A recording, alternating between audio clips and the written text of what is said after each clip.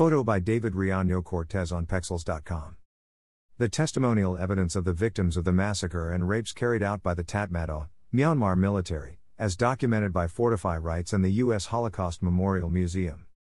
Their report entitled Bearing Witness, November 2017 speaks for itself and is relevant in addressing the denials and deflections of the Myanmar government and its de facto leader Aung San Suu Kyi of their military's involvement in the unspeakable atrocities and crimes against humanity committed against the Rohingya people.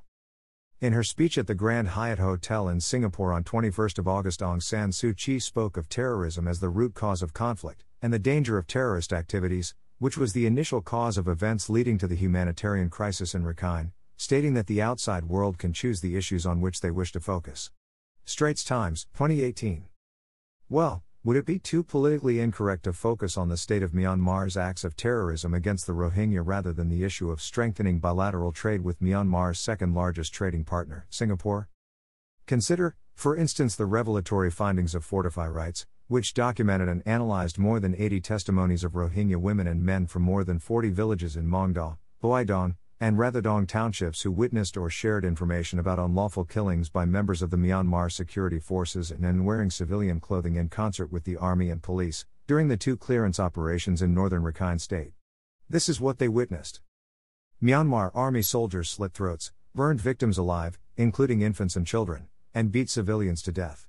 State security forces opened fire on men, women, and children from land and helicopter gunships at close range. And at a distance, killing untold numbers. Survivors from some villages also reported how soldiers slashed women's breasts, hacked bodies to pieces, and beheaded victims.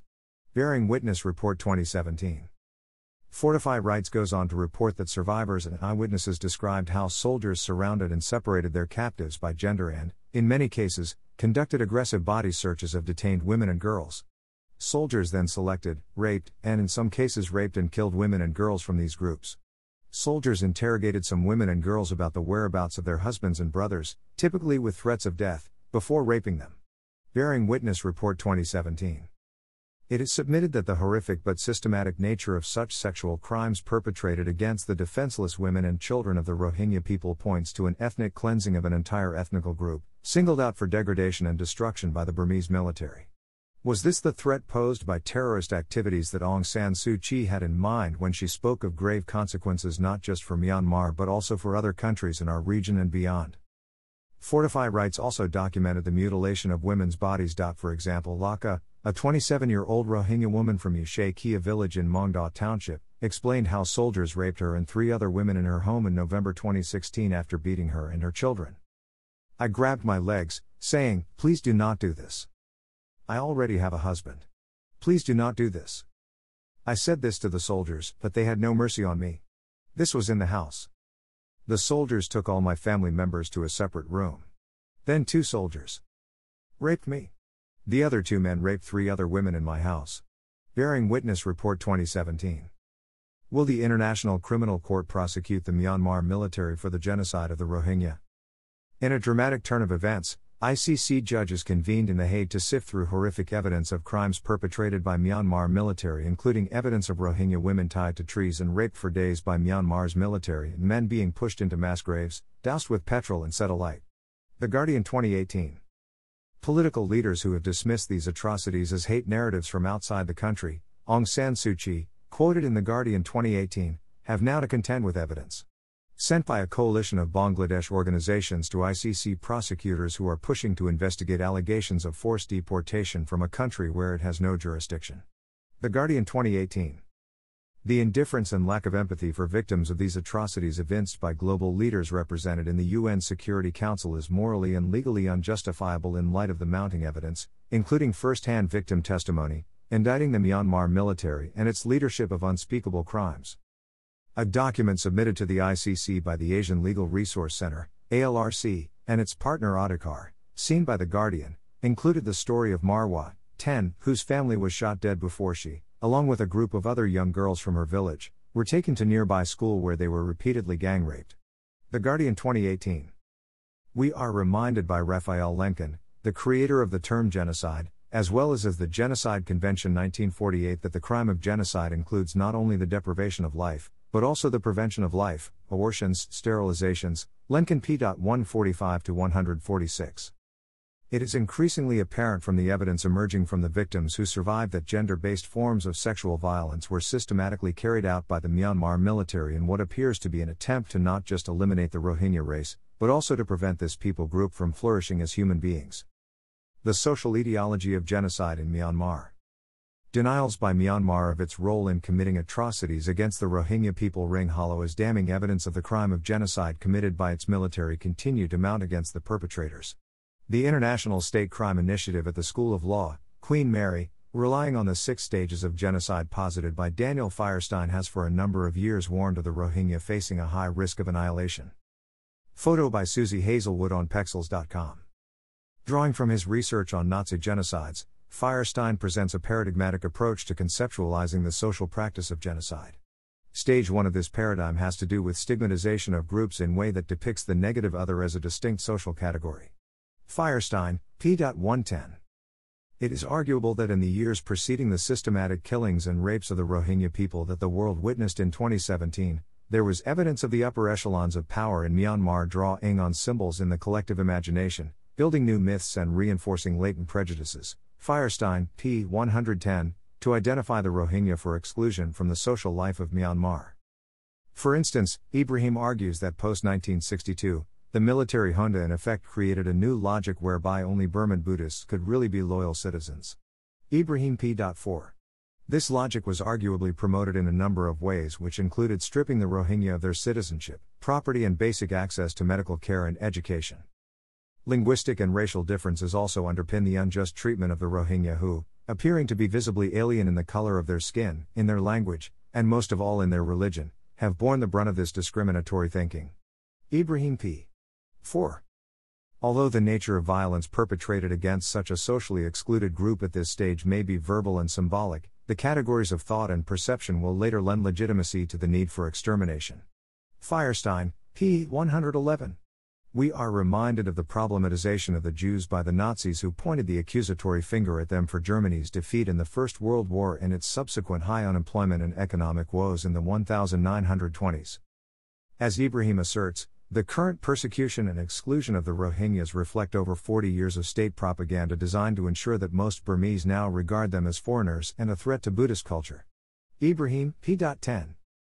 Stage 2 of Feuerstein's paradigm of the social practice of genocide deals with harassment, which is characterized by 2 types of simultaneous and complementary actions: bullying and disenfranchisement. Violent sporadic attacks are perpetrated to deepen the process of stigmatization and test society's readiness to buy into physical violence. Feuerstein, p. 113. For instance, the cycles of violence perpetrated by the Myanmar military in 2012-2013 led to the Rohingya fleeing for refugee camps that emerged at that time within Myanmar. Ibrahim p. 10. As the Human Rights Watch 2018 reports, the Rohingya have faced decades of discrimination and repression under successive Burmese governments. Restrictions on movement and lack of access to basic health care have led to dire humanitarian conditions for those displaced by earlier waves of violence in 2012 and 2016. Stage 3 of the social practice of genocide is depicted by Feuerstein as the isolation of the persecuted group, the objective being to demarcate a separate social, geographical, economic, political, cultural, and even ideological space for those who are different, and at the same time to sever their social ties with the rest of society. Feuerstein, p. 115. The ghettoization of the Rohingya was arguably a further step in alienating them from the rest of society. Within the Ong Mingalar ghetto, for instance, the Rohingya are deprived of the bare necessities of life, and cowed into living with the ever-present fear of violent attack. ISI Report Countdown to Annihilation, Genocide in Myanmar, 2014. Feuerstein argues that this stage makes it easier for the genocidal forces to identify the victims and, at the same time, to hide the process of harassment and extermination from the public. Feuerstein, p. 115. The isolation of the persecuted groups like the Rohingya by the state therefore allows for further degradation, brutality and eventual annihilation of the group that is to follow without the possibility of public scrutiny and questioning. It gives the genocidaires much more room to maneuver and identify those they wish to annihilate, removes the process of discrimination, harassment, and destruction from the public gaze, and from the eyes of those who might raise ethical and moral objections. Feuerstein, p. 116. One might even argue that the social and physical isolation of such victims who have been cut off from human interaction and contact with the rest of the world contribute to a sense of apathy or indifference by the international community to the plight of such victims, since access to the media, political leaders and humanitarian organizations are by now denied by the state. It is instructive to note that the denial by the Myanmar government of the ethnic cleansing of the Rohingya in 2017 took place in the context of the Myanmar government blocking aid agencies' access to Rohingyas still trapped in Myanmar, about 120,000 confined to camps in central Rakhine and tens of thousands more in desperate conditions in the north. The New York Times, October 24, 2017. Is the definition in the Genocide Convention satisfactory for either legal or criminological purposes? To Raphael Lemkin, the term genocide is a hybrid of the Greek, genos or race, nation or tribe, and the Latin, cide meaning killing. Lemkin, p. 147. In this formulation, genocide includes not only the deprivation of life, but also the prevention of life, abortions, sterilizations, and also devices considering endangering life and health, artificial infections, working to death in special, individual camps, deliberate separation of families for depopulation purposes and so forth. Lemkin explains that all these actions are subordinated to the criminal intent to destroy or to cripple permanently a human group. Raphael Lemkin argued that genocide should be recognized as a crime under international law. He poses the question of whether sovereignty goes so far that a government can destroy with impunity its own citizens and whether such acts of destruction are domestic affairs or matter of international concern. Lemkin, p. 145-146. Lemkin goes on to assert that if the destruction of human groups is a problem of international concern, then such acts should be treated as crimes under the law of nations. Lemkin, p. 146. Lemkin's humane attempt to seek protection for groups of people against genocide led to the creation of the Convention on the Prevention and Punishment of the Crime of Genocide 1948. In Article 2 of the Convention, genocide means any of the following acts committed with intent to destroy, in whole or in part, a national, ethnical, racial or religious group, as such. A. Killing members of the group. B. Causing serious bodily or mental harm to members of the group. C. Deliberately inflicting on the group conditions of life calculated to bring about its physical destruction in whole or in part. D. Imposing measures intended to prevent births within the group. E. Forcibly transferring children of the group to another group. A major difficulty with prosecuting states under the Genocide Convention is proving the necessary intent possessed by the perpetrator, that is, the intent to destroy, in whole or in part, a national, ethnical, racial or religious group. For instance, in the case of Vidoje Blagojevic, a former Bosnian Serb army commander, the argument was that he did not know that the mass murders of Bosnian Muslims would occur when he had helped to transfer them from Srebrenica. His appeal against a conviction for genocide was allowed in The Hague. The Guardian, May 13, 2007. Genocide is a crime with a double mental element, i.e. a general intent as to the underlying acts, and an ulterior intent with regard to the ultimate aim of the destruction of the group. Ambos, p. 833. Should knowledge of the genocidal context suffice for low-level perpetrators? Note Ambos, p. 833. Today, establishing accountability for genocidal killings like that of the Rohingya will require one to surmount jurisdictional hurdles imposed by states which continue to rely on the Hobbesian concept of sovereignty to assert their right to self-determination of the demographic composition of their nation. Further, in view of the fact that Myanmar itself is not a signatory of the ICC statute, a referral by the UN to the International Criminal Court, ICC, will be required before the perpetrators of the genocidal killings can be brought to justice, a possibility that is doubtful due to the support of members of the P5 such as Russia and China for Myanmar. The UN Security Council has merely issued a presidential statement on 6 November 2017 that calls upon the government of Myanmar to ensure no further excessive use of military force in Rakhine State, to restore civilian administration, and apply the rule of law, and to take immediate steps in accordance with their obligations and commitments to respect human rights, including the human rights of women, children, and persons belonging to vulnerable groups, without discrimination and regardless of ethnicity, religion, or citizenship status, while reaffirming its strong commitment to the sovereignty, political independence, territorial integrity and unity of Myanmar. S/PRST/2017/22 http://undocs.org/s/prst/2017/22 It remains to be seen whether UN Security Council members' visit to Myanmar and Bangladesh to meet with humanitarian agencies, civil society groups, parliamentarians, and military and government officials will culminate in a referral of Myanmar to the ICC. The UK, for instance, has yet to pass a resolution in Parliament to refer the matter to the ICC. Amnesty International reported that while acknowledging a possible ICC referral, UK Ambassador Pierce told reporters that Aung San Suu Kyi assured council members that if evidence of violations was provided to her, the Myanmar authorities would undertake a proper investigation. However, the constant denial since 2017 by the Nobel laureate together with the military of any complicity in the atrocities against the Rohingya give little hope for such a possibility. A glimmer of hope for the Rohingya victims remains as the ICC has been asked by its chief prosecutor, Fatou Bensouda, in April 2018 to rule on whether the ICC can exercise jurisdiction over the alleged deportation of the Rohingya people from Myanmar to Bangladesh, which is a party to the ICC. Amnesty International, 2018. Patrick J. References. Amnesty International 2018, UN Security Council, refer Myanmar to ICC. Stand up for Rohingya victims of crimes against humanity. https://www.hrw.org/news/2018/05/08/ On Security Council refer Myanmar IC. Across Myanmar, Denial of Ethnic Cleansing and Loathing of Rohingya, New York Times, October 24, 2017. Online, https://www.nytimes.com/2017/10/24/world/asia/Myanmar Rohingya ethnic cleansing.html. Firestein, D., and Town, D., 2014. Genocide as Social Practice, Reorganizing Society Under the Nazis and Argentina's Military Juntas. New Brunswick, New Jersey, London, Rutgers University Press. Gang raped and set on fire, ICC pushes to investigate Myanmar Rohingya atrocities, The Guardian, June 23, 2018.